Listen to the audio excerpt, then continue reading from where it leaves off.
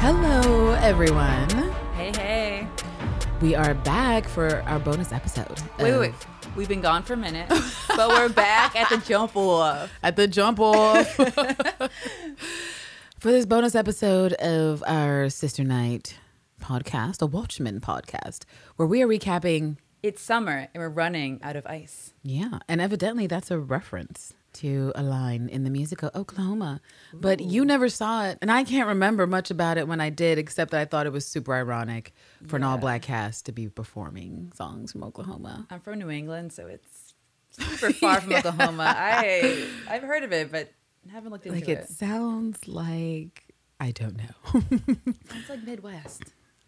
Oh, so you took some pretty fantastic notes. Thank you. About the pilot episode. I was very impressed, you guys. It's like a little graduate thesis going on here. I'm trying. Of questions and quandaries and things that were on our mind after the initial viewing on Sunday, and some Easter eggs and theories that we're going to go through. Conspiracy theories. Conspiracy theories, are right. Very thin. We don't know. We're reaching. We don't know. We have some beliefs. Why not reach? IGN was all the way reaching with some of their theories. Yeah, so why can't we be like Elastigirl and just stretch I across guess. the universe with our theories? Yeah, we can do it. Until we're wrong. All right. So what are we going to... Oh, yeah, we were going to discuss first the Tulsa Massacre of 1921. Yes, let's go into a little history lesson. A little bit of a history lesson. So this part of Tulsa, where Black people resided, also Greenwood, was also known as Black Wall Street. Some of you may know. And if you didn't, you probably Googled it or saw something about it after the pilot episode to educate you and probably anger you when you see what happened there in a massive miscarriage of justice. Definitely wasn't taught when I was in school. How about No, you? no, it wasn't actually. I I heard about it through just like familial means of like read these extra books for Black history. Yeah. But never in an actual classroom It's setting. unfortunate. Also, I hear in Tulsa it's not taught. Which... Not surprising. I met someone from South Africa who said apartheid didn't exist. So you can see. Yes. It was like, okay, education, fix yourself. I was looking at some messages and people were like, oh, I lived in Tulsa for 7 years and I didn't know about this. Wow. Which is like, oh, I lived in Boston, but I didn't know You know what? about That's revolution. Tulsa doing their good work. That's what they would prefer, actually. Yeah, but I hear now they're starting to teach it, which is good. Gotta start somewhere. And that brings me to what's a really cool fact about this show that we discovered and why this massacre made its way into the opening minutes of Watchmen is that basically the show creator, Lindelof, who is of Lost and Leftovers fame, he had never heard of the massacre either, not surprising, until he'd read an article by Ta-Nehisi Coates in 2014 in The Atlantic where he was making the case for reparations and mentioned the Tulsa massacre that happened. And in an article that I read, he said that he sort of, became obsessed after he found out about it and was trying to find information, which wasn't easy. Of course not, because there was a concerted effort by the state and the government to make it really hard for people to discover what happened there, how many people died, what exactly went on, where are the bodies. And so I'm going to find his direct quote, but he basically said he wanted more people to know about this happening because it's important to American history. But he felt like if he did a documentary, it would sort of be like a flashbang effect. It's there, maybe some people talk about it, but then it's gone. But a better way to keep it into the lexicon of American history and especially pop culture is to introduce it with a property like Watchmen, where it's going to be unforgettable, which that's exactly what we got in opening minutes. Right. So the actual quote was, and this is after he talked about buying a book on Amazon that took 2 weeks to get to him, which you guys, if you know about Amazon, right? Obviously it wasn't Prime. Like it's one of those, that's the thing. That's how you know something is hard to get. It's rare because you don't see the Prime button and you're like, what, regular shipping? What the heck? I can't do that. What is that life? I don't know her.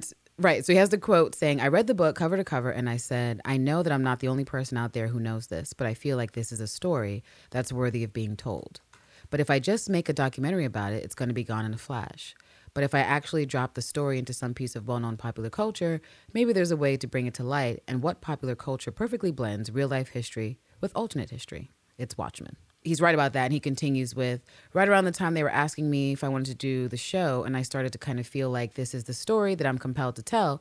And if I surround myself with collaborators who are people of color or women who are not white dudes that I've been used to telling stories with for the majority of my career, maybe there's a way to tell this story with real authenticity and responsibility. I'm going to have to listen a lot more than I've been talking, and that's going to be hard for me because I'm conditioned to talk. But these 9 episodes are my best version of listening. And so you were today years old when you learned that Lindelof is a white dude. I did not know. I hear... Embarrassing. confused like people when they found out John B was a white dude. And Yes. yeah. Also, what's the guy who sings "What Would You Do for Love"? Oh, fuck. The old guy, the old white guy with the hair. That song slaps. It's It is. Bobby Caldwell. That's right. Didn't Bobby know that until like last year. There was a whole generation of black people in my parents' age who were like, Bobby Caldwell is a black dude. Until they saw him live. And they were like, what the fuck? Look at this. He's smooth, though. He's smooth. No. So I think this is great because, I mean, we were already talking off mic that it remains to be seen how, because these are really highbrow, difficult to talk about topics, really, when you're dealing with race issues and the complicated nature that it is in this country, that you can either do a good job usually or just fail, just bungle it. And so it looks like he's at least put himself in the best position to not bungle it as a white dude and to maybe add something relevant to the conversation of stuff. And it's even more obvious, I think, why Regina King would hop onto this. Outside of just being able to kick ass, she has said that she's attracted to media and content that is asking these kinds of daring questions about society and race and what is it like to move within society with these racial constructs and how people perceive you. So I mean, it's all good stuff where Lindelof is concerned so far. He seems to be aware of the pitfalls and looking to avoid them, which probably has annoyed a lot of people, but it's not annoyed me. So yes, slight aside, but do you remember that That's Her Event episode where Raven and Chelsea were going for that job at the clothing store? The lady was racist? Yeah. Yeah. So kind of a short aside to that, where it was part of a kid show. Right. And the two show creators are, I think, two white men. Okay. But the way it was expressed in the show was accessible for children, but also talked about a sensitive issue of like racism. Right.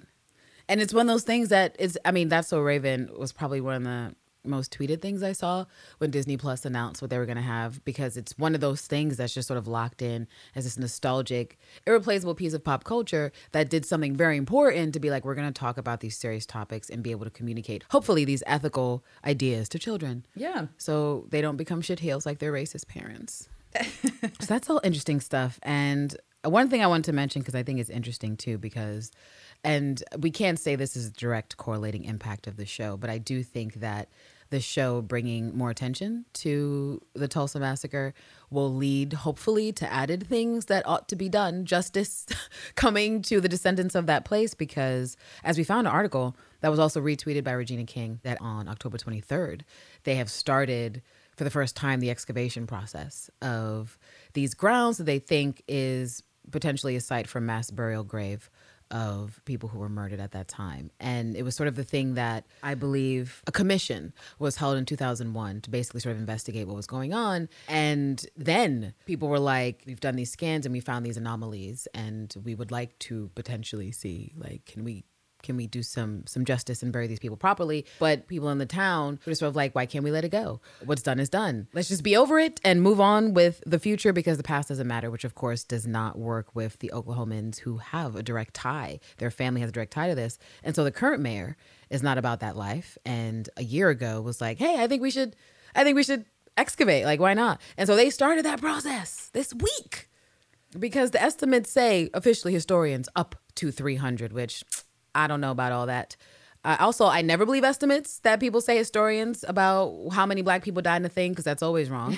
But they say up to 300 and 8,000 homeless. And I saw another documentary that was saying several hundred based on the accounts of people, bodies being taken, mass graves. So I think this is great. This is like a ripple effect, not necessarily directly linked, but it will help sort of like amplify everything and do what he ultimately said he wanted to do, which was put a focus on this issue and confront people with it and get people talking about it, talking about reparations, which is such a hot button topic. Everyone acts like black people deserve reparations, but the receipts say.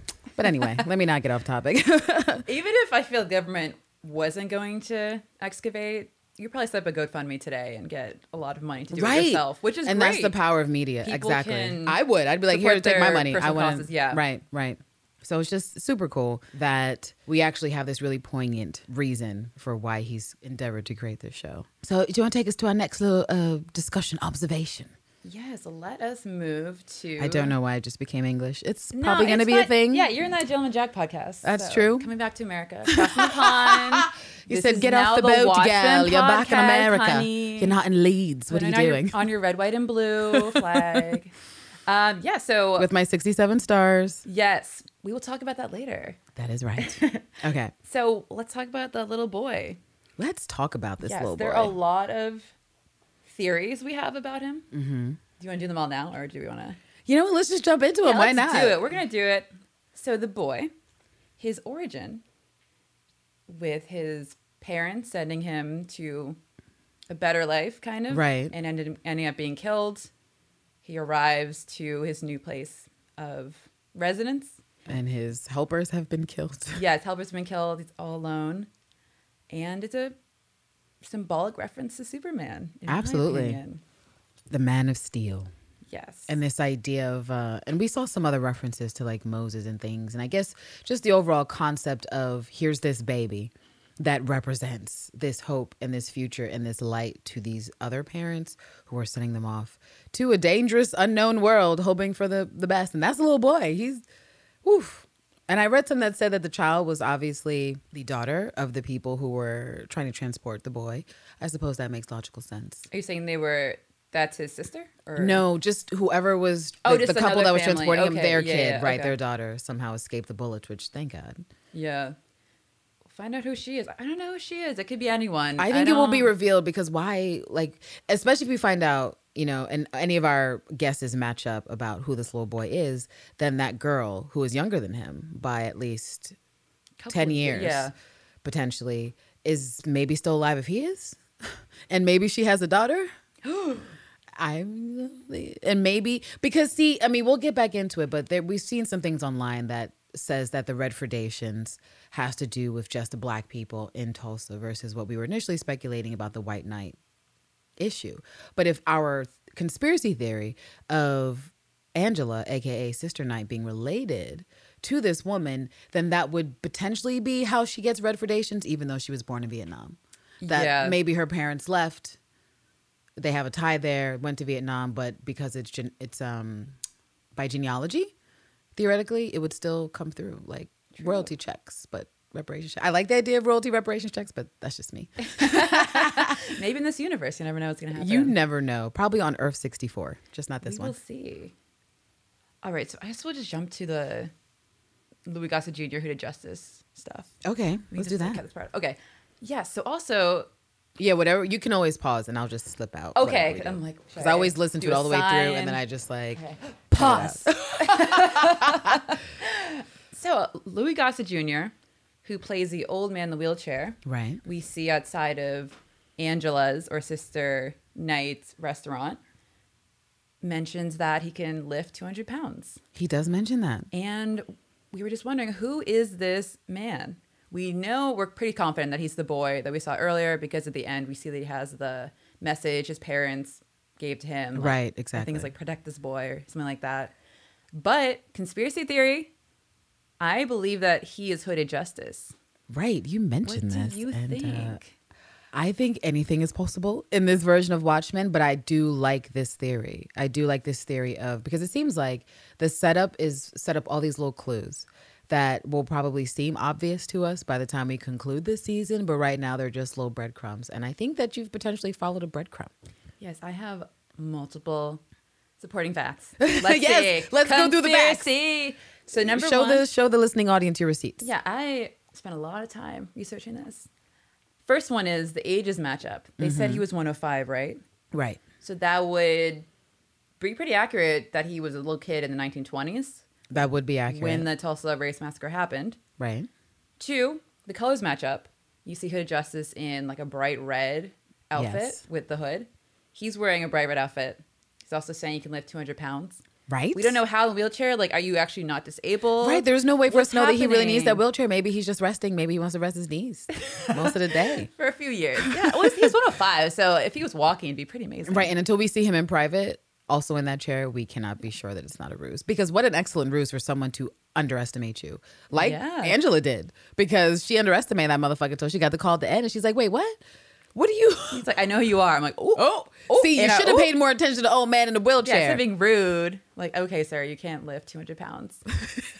Hooded Knight was strong in his heyday. Was strong, indeed. Was heavily involved in civil rights, which makes sense. Makes perfect sense. What he's seen as a child, I don't know how you don't get involved. How do you not get enraged and want to do something about it? Like your parents and your family and your friends being murdered is obviously a Heck good of an origin story. motivator. Yeah, Yes, really good get motivator. into justice. He also wears a noose, maybe That's a right. reference to the violence and injustices that Black people suffered through. Right, exactly. And the video at the beginning about the Black sheriff, this one actually was very telling after watching it again and actually knowing who people were and their names. Right. Just a little summary of what happened in the movie. You have the Black sheriff named Bass Reeves. And he's arresting a white sheriff who was being arrested for corruption? He committing a crime, and ironically so, the mob of white people was happy. Yes. You see outside what's happening. Right. You're like, It's okay. juxtaposition. But what is his name in the show? It is Will Reeves. Right.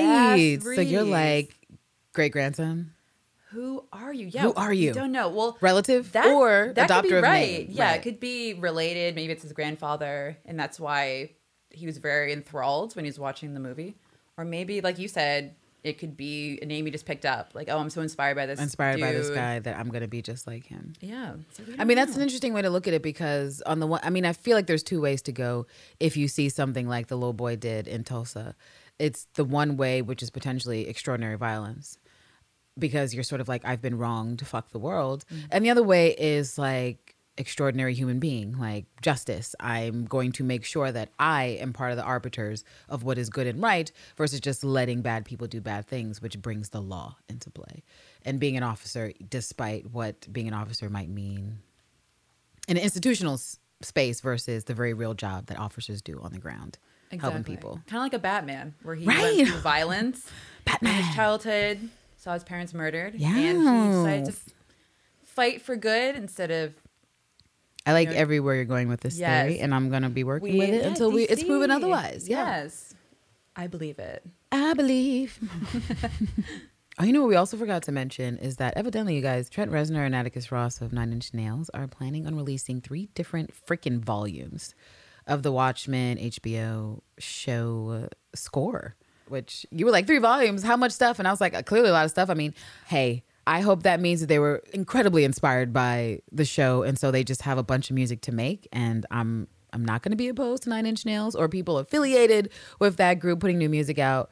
If anyone cares, the release This old 90s band, get over it. the release for the first volume is going to be November 4th, with November 25th as the date for volume 2 and December 16th for volume 3. So y'all, if you are enjoying the score so far, which I am, I'm actually a big fan of film scores and just sort of, because I think it's an underserved category where a lot of people would just rather put in whatever artist that makes it sort of easy for the audience member to vibe with it, because songs usually put you in a place, especially if you heard it already, you just got a memory associated. Where to do a score, you're just sort of like, it's emotional.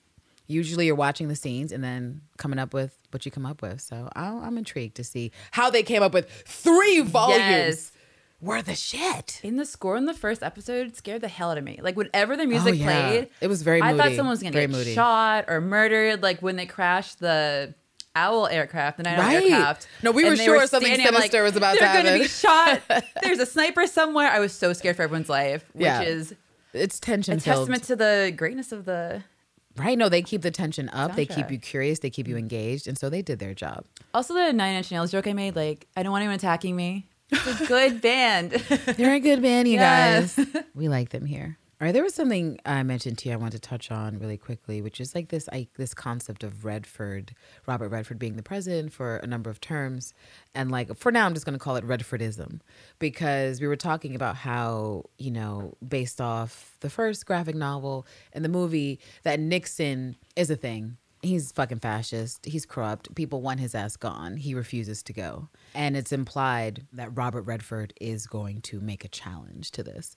And so I was wondering, you know, what you thought about this juxtaposition that Lindelof is potentially making with extreme right versus the extreme left, and that they both are sort of like bankrupt at the end of the day. Because we don't have this Nixon universe where things were overtly horrible. Yet in this Redford situation, okay, we still have cops that are afraid. Cops evidently can wear masks and they hide from each other. Yeah. And not just the humans. And it's sort of like we have the weird thing that we mentioned of, okay, you need permission to get your firearm. And on paper, you're like, oh, that's a good thing to do. But the weird contradictions of like, okay, but it ends up potentially being a detriment to the officer, depending on the situation, but also what led us here. And I mean, we're going to get to this theory later, but you know, maybe Judd was in the 7th Cavalry. Maybe. Like maybe this idea of white supremacy being hidden in plain view is relevant, because I find it hard to believe that they were able to pull off so much shit without the insider help. Since when does that stuff go down where you just successfully pull off a coup with policemen? We have a lot of conspiracies for that one. We At do. least 3 We have people so many were like, conspiracies. That's the mole. Maybe Right? he's the mole. Maybe that's the mole. Who knows? But what you're talking about, the juxtaposition between left wing and right wing, and how no one's side is perfect, kind of calls back to the novel, and how Lindelof says he's trying to be based off of the novel, but this is a new interpretation. Right, exactly. If you remember back to the graphic novel, you have Rorschach, who is a more right-wing figure, and you have Ozymandias, who's more left-wing, more liberal. Right. And you see throughout the story that even though they are trying to be the best they can through their ideologies, they're still flawed people. Right. For instance, Ozymandias wants to have a united world that's no longer in a fight during the Cold War. He wants world peace. He does, but through mass baby, death. No. It's not the way to go. I know. He's like Thanos. Basically, just snap it out. And there's tons of arguments to be said that Marvel and DC could not help but take the ridiculous post-apocalyptic influence of Watchmen after it debuted, because, well, they've done some storylines like the Thanos. Yeah, there are a lot of similar that are super. Yeah. Right, exactly. But yes, please continue. Yes. So yeah, you have Ozymandias. He's trying to create unity, create hopefulness, but does it at the cost of millions of lives? Right. Where you're asking yourself, was this worth it?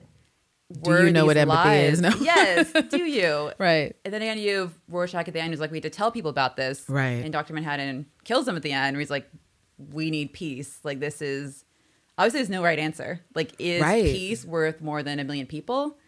That's, those are those weird questions that you always find in anytime someone tries to tackle a story about like someone dealing with the world, where they claim to be this human concerned person, but that concern is just where big numbers are. But actual concern for an individual, for a real human, doesn't exist. And I would kind of compare him to that fact. And it's interesting that we see him now and he's alone with 2 very weird, you know what, until they're revealed to be humans, I'm just going to say androids, robots, technology has increased. Has anyone given you a horseshoe on your birthday? I got a horseshoe, but not to cut a cake, just because it was for good luck. I do actually have a horseshoe. Oh, wow. Okay. Although mine was rusted. I was like, why does that horseshoe look like it's never been used? Did you just get a horseshoe versus having a horseshoe that was once on a horse? Yeah. And now it's not. It's on antique. You can't sell that. It's a brand new horseshoe that he handed him. It's absurd. So I think it's interesting that he's there and he's living in this abject solitude, except for these really weird humanoids. And it's it's tragically sad in a weird way, because it almost feels like he's in some sort of delusional bubble of what he's achieved. And surely you've not achieved peace, bro. Like you did what you did. It's raining squids. We're really upset about that because, again, what's up with the ocean? What's happening with the air? I feel like if a bunch of squids just drops in one place, it would be like you don't get an oil spill on a beach because of how they disintegrate. That's disgusting. And I would be protesting. What do you think's behind the squids? I hear your theories on this. It has to have something to do with what he did, like bringing in the alien squid. How, like, is there a squid permanently in the clouds that gets pregnant every time there's enough condensation and thusly it gives birth to millions of squids? Yeah, but it has to be connected to some after effect that he caused. And from what we can tell, because we didn't hear anything from Angela's character, her son, there's no connection made to him whatsoever. So he's just off in obscurity, or believed to be dead, and no one knows anything about anything. I wonder if it's like a reminder that he's always around, but it doesn't seem very... Ozymandias, he's like kind of a show-off, but I doubt he'd do something like that. So I want to see where that goes. With this I do too, and Jeremy Irons is playing him Jeremy's a great actor, but he's given him already this degree of complication where we're like, what the fuck is going on with you? Like, you're smiling here, but there's some sadness there and some weirdness there. So I'm excited. I'm very intrigued by what's happening with his story and the weird humanoids and what's going on over there in that ridiculous mansion of... Yeah, that castle. I'm like, am I watching a different show? Right. We kind of jumped to a beautiful castle in the middle of nowhere, right? a great white horse. It's like a fantasy oasis, really. So everything should be perfect there, but you get the distinct feeling that it's not. That maybe he would like for it to be perfect, and perhaps that's the closest to his vision of it. But like most things, it's falling short of probably what he actually wanted. And since we know he's going to be up to some shit, clearly you're not with his contented play, and satisfied, right? We'll talk about the play. Exactly. Kind of to finish off my point, the Rorschach right wing, and he thinks he's doing the best thing. He's like cleaning society of the undesirable people that are causing evil. Right. But you see that his compass is flawed, where Blake, or the comedian, tried to rape Lori. Yeah. Not Lori. Sorry, not Lori. That's her daughter. The original Silk Spectre tried to rape her, and then Hood Justice came in and saved her. And you see that this fact is revealed to him through Lori, and he's like, well, comedian's a good person, so he can continue his work, where rape is evil. Rape is fucked. Yes. That's full stop. Hopefully obvious. End of telegram. Yes. Send it in the mail, because that's all there is to be said. Rape is fucked. Yes. So and this you're is a fucked objectively person if you do it. Bad man who also, remember, he killed his not mistress, but his baby mama in Vietnam. No, he's objectively horrible. But Rorschach gives him a pass because he likes him. So you're not black and white, good and evil when you're making exceptions. Like Moloch, he knew Moloch was doing bad things in the graphic novel. Like, you're involved with Manhattan being kicked out for being a cancer risk. Right. But, I knew you. I'll let this go. Like, you have to tell me everything from now on. Right. And again, people have good intentions, but the reality, we're humans. We're fallible people. Any ideology is going to falter, and nothing is perfect. No. And that's a little bit of Rorschach's sexism coming out too. Like, he always liked to call women whores. But I mean, I think that's the idea. Also, his mom was pretty bad. His mom was a prostitute, right? No, right. And I think that's I keep saying origin story, but that's a psychological thing that a number of psychotherapists have identified for problematic men. Is that, there's some root with their mother and how they perceive their mother, and that determining how they see femininity and all of womanhood. And maybe, it's on one extreme spectrum of like sexism, or it's on the other where it's violent, or perhaps it's indifferent. But definitely Rorschach was victim to that, because his empathy did not exist for her, which is why he's like, well, it's rape, so whatever, he's still a good guy. It's like, wait, what? She also beat him. How do you? And it was just not good. It's fucked up. This is a guy in pain. The whole story. Well, let's jump real quick to your other musing that you had, which is, what would Rorschach think of the 7th Cavalry? Let's see. Since we're talking about him right now. Yes. Again, a co-opted ideology. I don't think so co-opted. Rorschach would approve of this. There's no mention of him being racist in the entire novel. Oh, yeah. Should we read what he said versus what they changed it to? So in the show, we hear the 7th Cavalry on their little tape say their little racist nonsense, and they're evoking Rorschach's diary because they're like, part real life, part edit. And so what they say in the show is, quote, soon all the whores and race traitors will shout, save us, and we'll whisper no. And that's not what actually is a revision. Said. It's a revision. Revision is history. V2. So what it actually says is, quote, the accumulated filth of all their sex and murder will foam up about their waists, and all the whores and politicians will look up and shout, save us. And I'll look down and whisper, no. So I feel like this goes back to a little bit what we were saying in the first episode about like telephone of people's legacies. That a person lives their life and they do a thing, and then years later, some dick takes a piece of that thing and contorts it horribly to then use that person as a figurehead for their actual very personal agenda and biased movement. And I think that's what's happening here with Rorschach. Like you said, like he wouldn't be into it at all. People co-opting his words for any movement like this would just not interest him, considering he was like, fuck humanity. I feel like if I could sum him up, he was like, fuck the humans. Like, I'm gonna go over here. Like Manhattan, he's like, you guys are too complex. I'm going away to create life on elsewhere. Mars, right? Literally, he's like, I'm forming new species. You can't. I'm so above you. You don't even know what it's like to be me. Excuse me. Back to creation. Too much. Also, conspiracy that the footage they're showing is fake news, and Mr. Manhattan is not on Mars. They're just trying to make people feel good about him being around. That's good. Actually, that's actually. I like that theory. because it's all about perception of safety versus actual safety. Yeah, it's also a commentary on current day. Yes. Many different. Totally. It totally makes sense, though, in a sense that they would completely contort his diary, given the equivalent of the paper that he sent it to was just like some sort of like, I don't know, like Breitbart, like, I don't know, just something that's just, I don't know what this is, fakenews.com. And so no one would take it seriously anyway, but the worst of the group, who clearly ran off with doctrine over the years, and like the incels, I guess, just like, let's modify this. Or I made a joke with the Bible that like you can change one word and you change a whole lot of shit. That's what they did. Where they're like, let's just co-opt this and co-opt the mass. Jumping back to incels, that was actually a phrase coined by, I think, a lesbian woman in the 90s. And it was totally... Wait, what? Blow my mind. Yes, I didn't know this. Yeah, I think I read this...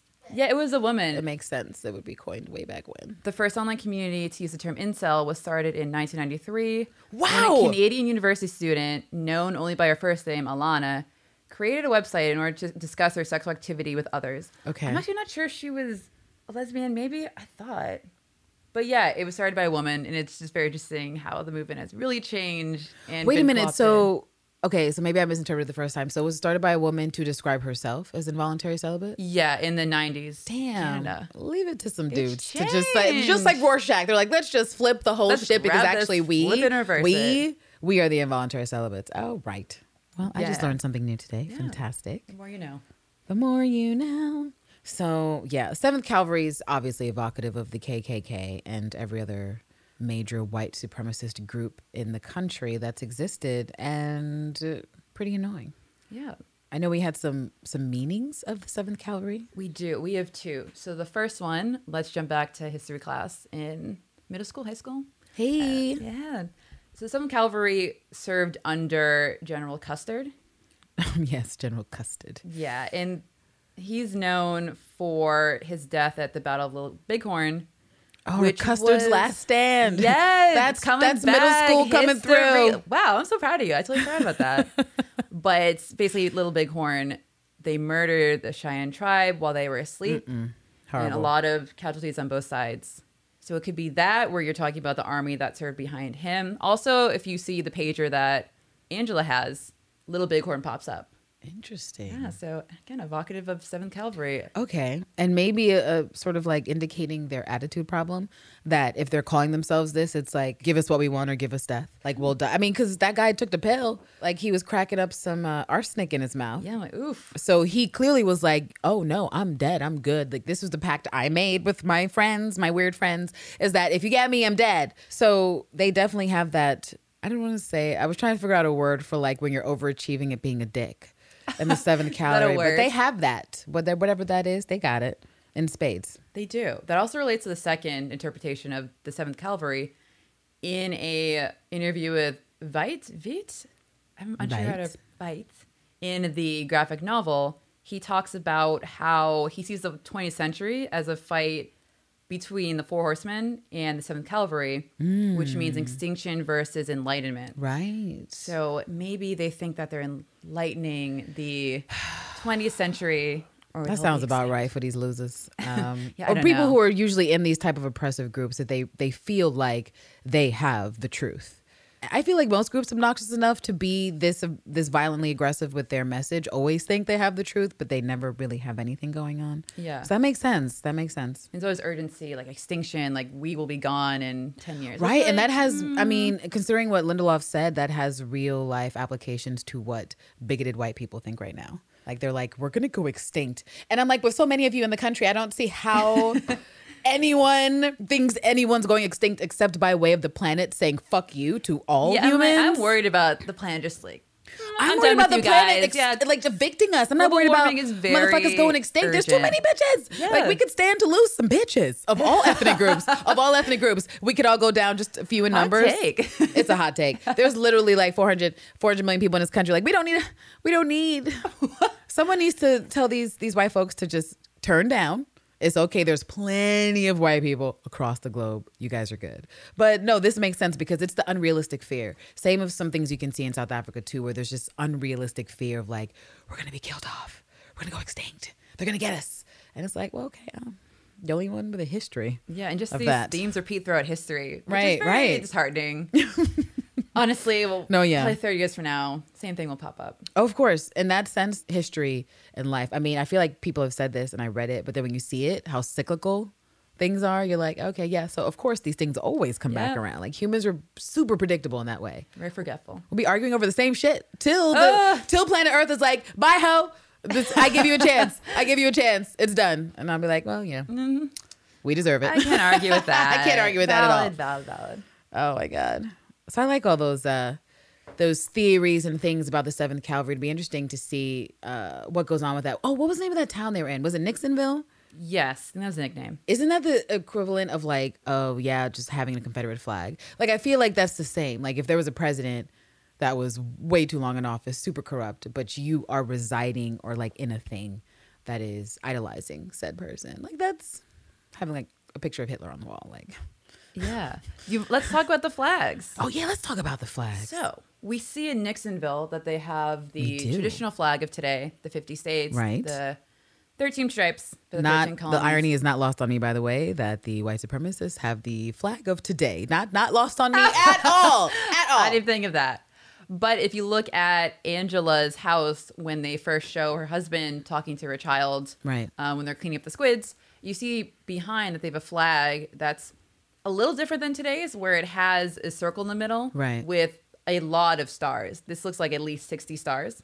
And we learned from Angela that she was born in Vietnam, right, which is now considered a state because we won the Vietnam War. It's actually like a skirmish, like 2 months or so, right? So it was very different than what actually happened. Yeah, our in current timeline. Because of help from Dr. Manhattan and the comedian. You have like 60 flags, so it's assumed that the U.S. has taken over a lot of other shit places. Like I don't know, second wave colonialism. Yeah, I guess so. Second wave colonialism, man. That's not good. There's to pass the torch from the British to us because nothing about us having land in the South Pacific makes any sense. Yeah, it's so far away. It's so fucked up.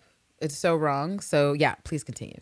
Yeah, so it is interesting that you have a second wave of colonialism, like you said. Like, how is that? How does the populace react to that? Right. You also hear. Actually, no, I won't spoil that part. Our big hot take. Oh yeah, at the end. That's true. Judd. That's true. We gotta leave that hot take for the end. Take to simmer. But as we have a current, like, just different flags and how symbolism of today can be construed totally differently. 5, 10, 15, 20 years from now, exactly. Or different universe. It's completely contorted. Like it's historical telephone where everything is lost. And I just, I do love these clever allegories they're making because the flag is still relevant for us today, but it's now in the place of the Confederate flag, essentially, of like, why you got that thing? Traitor. Yeah. Why do you have that thing that's reminiscent of this thing that we no longer do? What's wrong with you? Why do you think differently? And so it's just super brilliant. Let's see. Do you want to talk about... Do you want to do our Judd spicy takes right now? I don't think we have much more to talk about. Did you want to do your world? Oh, wait. I guess we did do Vietnam world differences. We talked about Nixon. Yeah, we did. The flag, Nixon. All right. So you had a nice little list about world differences that we are seeing in our world. Real life versus this current Watchmen universe. And a few of them we've already said, like that Vietnam is part of the United States and won the war, evidently with the help of some special friends. You can say that.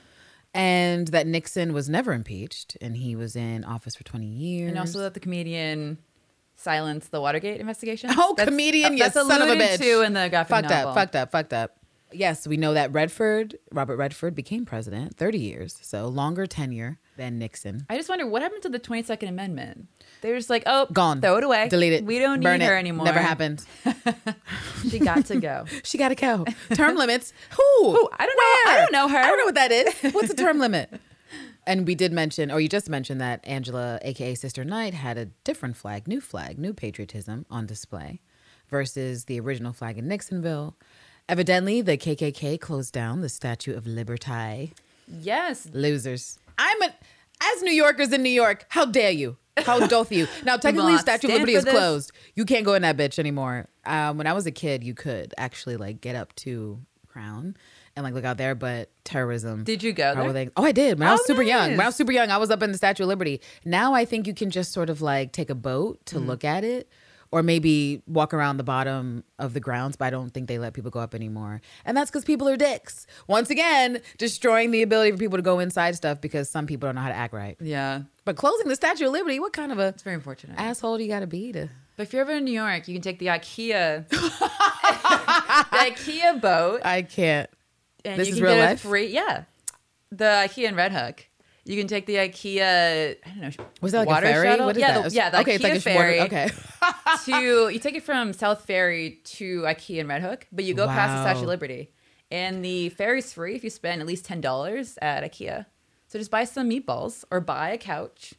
Bring it back to Manhattan. I learned that new today, and I never take the ferry from like Williamsburg in Brooklyn because I'm like, why? It doesn't make sense though. Like when you think of the cost of public transportation, unless it's summertime and you're just feeling extra spicy, there's no reason to pay $10, $15 to go someplace you can go for $2 to $3. Yeah, $2.75 when you could take an Uber for the same price and get there faster.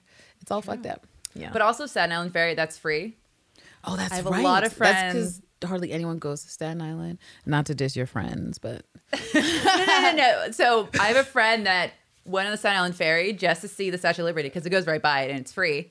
And she didn't get off. She just stayed on and it brought her right back to Manhattan. That sounds like a clever friend. These are the pro straps. Here are some tourist tips for those of you who've never been to NYC. You want to see a Statue of Liberty? Secretly a tourism podcast. Right? Well. So they closed that shit like a bunch of bastards. Yes. 9/11. Which means they're still active. Right. Which is very different than today.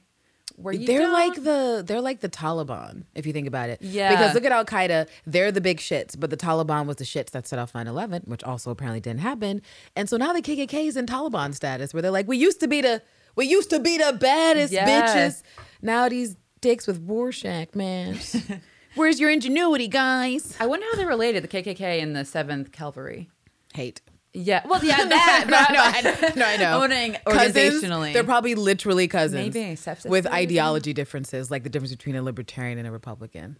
Someone probably just listened to that and got really mad. Well, you know what? You can write in at Sister Night Podcast, Sister Night Pod, at gmail.com and express your concern. Send us some notes. Or prove me wrong. I mean, we could argue. Through email. Through email. Back to the 90s. Which also could just mean we never respond. But anyway. Yeah. Or you're blocked. Who knows? But yes, back to 9/11. It never happened. Never happened. Look at Looking Glasses, those images flashing. It looks like a fucking Rorschach. Yes. I completely forgot to mention that when we were watching, but it occurred to me that like I said like a kaleidoscope of weirdness, but that's what I meant. He looks like a living ink blot. You got to save this for the ending section. I know. You're like so ready. I know. Let me tell you the secrets. No, okay. So as you see in the background that the two Twin Towers are still... They're there. Yes. So 9/11 never happened. Obviously a very sad day in American history. Yeah. But I always get like, nostalgia. It's always sad being... at the memorial. Yeah, it's weird. It's just powerful. Weird for those of us who knew, like, and visually just the city when the buildings were there, that it's just weird. It'll always be weird that they're not. Have you been to the museum? I have. I don't like to go often because that part of the city just creeps me out. Mm-hmm. Personally, because I was so young when it happened, but I was like living in that area. And so I'm just not like it always feels so different that I just rather not be right fair. Where it is. Especially when they used to do the lights for the memorial. That was the creepiest shit to me. I was like, why is this a memorial? What did the lights do? They beamed straight up. So it was basically like two powerful lights that beamed up looking like a tower light. Oh. So if you were in Jersey, Hoboken or whatever, you could see like two beams of light. But if you were right downtown by those lights, it just felt to me like a creepy bat signal, like you were just trying to call the lost spirits. And it just gave me a bad vibe where I was like, you know what? I don't need to be down here. I have too many bad memories. So. Yeah, that's fair. Yeah. So at least in this world, it didn't happen to New Yorkers. Great. Like 2,000 people died. It's raining squids, but 9/11 didn't happen. People are alive. So. Yay. Well, I'll take that. That's which. Also, Nixon is on Mount Rushmore. Nixon on Rushmore. Which hasn't been updated. Who's the last president on Mount Rushmore? For at least, oh my God, my American history is just very bad. Probably. Teddy Roosevelt, then FDR. That's his right. relative. Yes, Teddy is the last. People really had a lot of like for the Roosevelts, so I guess that makes sense. Well, I mean, so some differences. I'm sure we'll notice more as the series goes along, and we will jot them down and relay them to you guys once we figure them out. But yeah, I like when stuff like this is done and done carefully because it really just throws you into a new universe where you're just like, this is a completely other world. We are working with a different set of principles and bias and stuff, and it just feels very visceral. Yeah. And we're like, they spend a lot of time thinking about it and trying to have loose ends tie together. Hopefully all tie together by the end of the season. I don't know. We'll see. But we see a lot of threads. Hoping. We see a lot of threads. We would like those loose threads to come together. They only have a season. So right. it's going to have to come together quickly. So we are ready for our spiciest section. Are you ready, Spicy. Candace? I'm so ready. I was actually trying to get there like 10 minutes ago. She wasn't like, come back. You're like, rein it in. Rein it in. Okay. I'm ready. Off the rails. Let's do it. Come back. So who do you think is the mole? Where do you want to start this? Where do we start this thread? I mean, two ridiculous ideas, but maybe they're not, which is Looking Glass and Judd. Judd who's dead. Dead Judd. But there could be other reasons. Tell the audience all right. why you think. Conspiracy theory. Let it loose. Okay. So Judd Crawford. Right. Is the police chief that we've seen. And dead. And he's portrayed as a really good guy. He's trying to protect the police. He's trying to be a family man, even though he's storing cocaine at the dinner table. Man. That was a weird scene. Trying to hide it from who? His wife, his fam? Like they don't know he does coke? I still don't believe that they don't know. I believe they do. They were so casual about it. They're like, oh, just he was so loud in that bathroom. Your nose. Like, what is that noise? Sir, are you okay? Are you sick? Oh, yeah, I'm just clearing my throat. What? What is this white stuff on your nose? I'm like, oh, so messy. Like, go to the bathroom. Oh, my God. Anyway, so Judd, at the end, drives away from his house without a police escort, which is concerning because he knows people are after him. People know his face, unlike other police officers. Right, because he does not wear a mask. Yes. Right. So he's target number one. And literally public enemy number one. Yeah, very visible.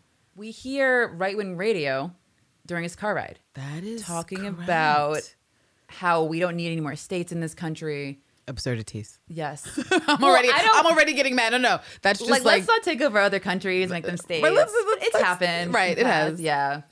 And then he ends up getting murdered, and we have who we think is Hooded Justice or Louis Gossett Jr.'s character string him up. Right, yeah. So we don't know, was he actually part of the 7th Cavalry? And this is just an intricate setup.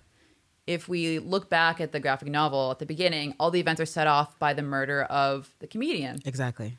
And at the end, well, if you look at the comedian's death, his pin has blood on it. Exactly. At the end, you have the police. We have the police chief's badge with the drop. Right. Exactly. So was this a scheme to get people riled up and ready to fight?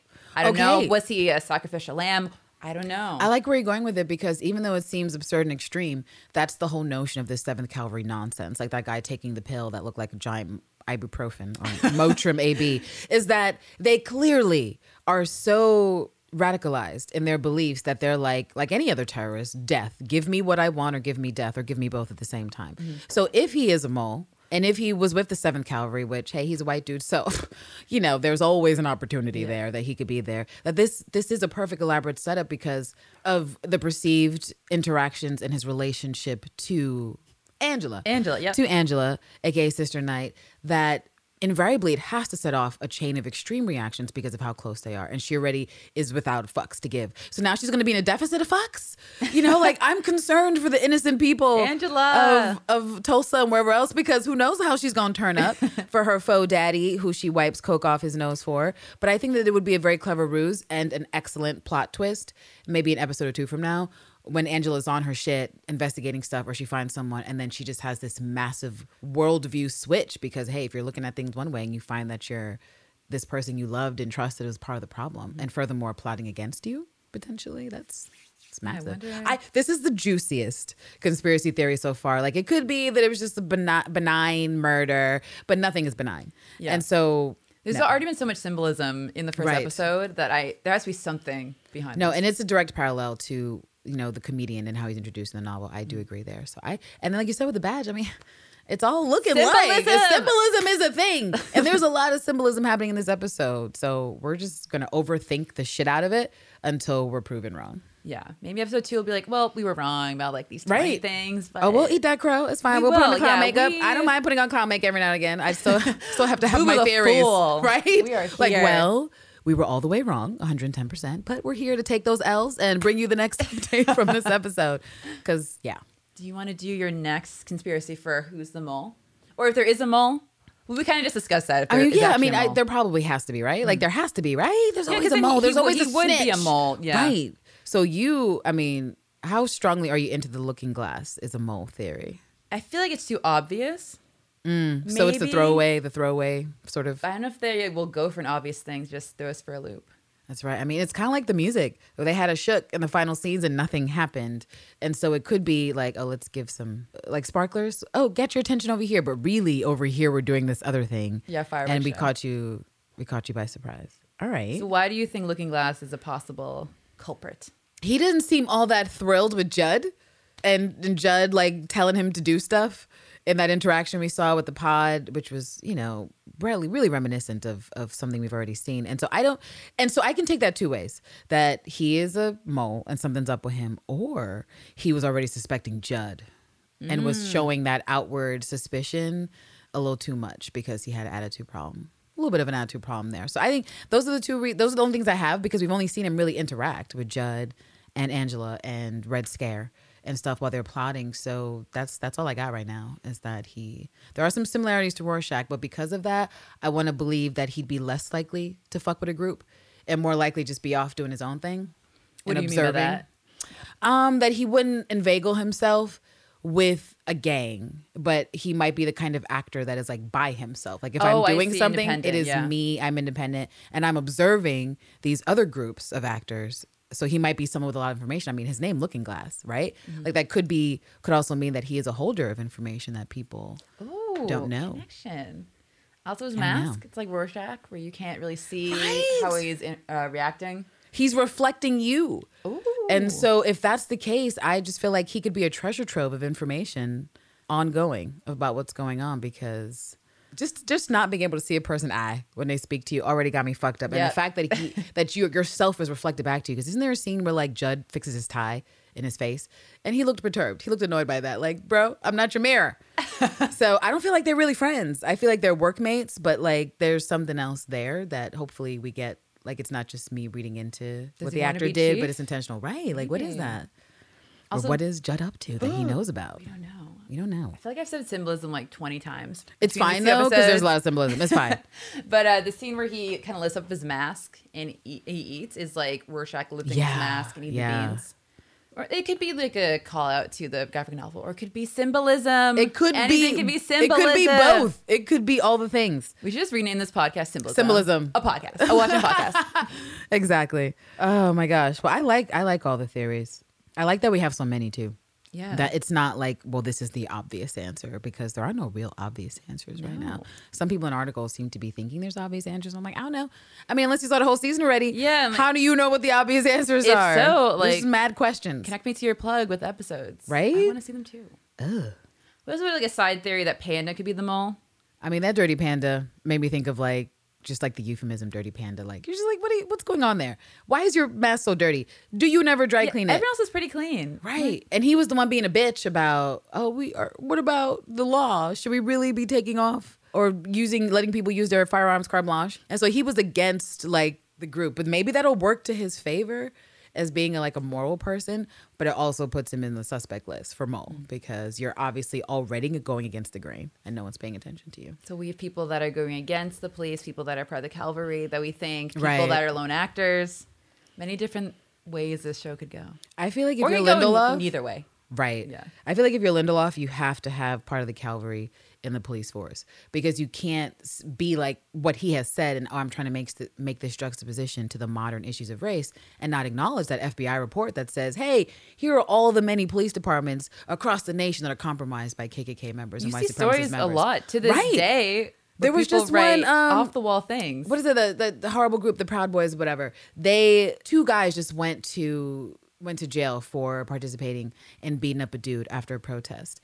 And there was a story I read about a week ago about a cop who was linked to this group, the Proud Boys, which is linked, of course, to white nationalism and all these types of things. And nothing happened to the cop on the force. I want to say it was in Connecticut. And so it's just sort of like, you can't say, oh, I'm going to talk about race in America in the modern world and not address the fact that our own Federal Bureau of Investigation has published a report that says, yes, we've investigated this and we can confirm there are active KKK members in multiple police departments across the United States. Yeah. So to me, it has to be addressed, right? It has to be addressed, and it has to put Sister Night. And I feel like whatever Regina King read, that was like, yeah, bitch, a lot of it has to be coming soon because it's going to put her in that place that I can't wait to see, because you are a Black woman. You're fucking confident. You get it. Tulsa is real life. But also, this white man looked like he was a mentor, a father figure. And I just really want him to be dirty, because that would it would increase the turn up. And that's what I want. That's what I want. You're just waiting for an episode. Oh my God. Sorry. I just yelled. But if Judd was on that bullshit, is his wife. Is his wife. Oh. Is she in on it? Because you see in the preview, she was like, she's plotting. She was like, you need to get on your shit and handle this. Find who killed him. Avenge him in his honor. So she's totally a motivating factor for like whatever Angela's about to do. Yeah, as Sister I don't know. Night, right? So that's interesting to see. The kids evil as well. They're all in on it. All the babies involved. Everyone. Just oh man, it'd be interesting to see. The wife, they cast a good actress for the wife, so we'll see. I mean, she looks like she could have some sinister in her. I could be reading into that, but she looked pretty sinister in the preview where she was like, you know what you got to do. So I don't know. It's an interesting thing to ponder. If he's in the group, maybe his wife is as well. He's like a leader. If you're that intensely into, what's the word people use? Xenophobia. Doesn't your wife kind of have to know, like, the person you potentially spend the most amount of time with outside of work? Don't they kind of have to have a clue, maybe? I don't know. We'll see. I know. I'm like, give me the answers now. I wish I had the script with me. I need it. Regina, if you're listening, please send a script over. Listen, Regina, we won't tell anybody. Also, do you want to come on the show? Just asking for a friend. Also, yes. Anytime you're in Brooklyn, just stop on by. Just let us know. It's fine.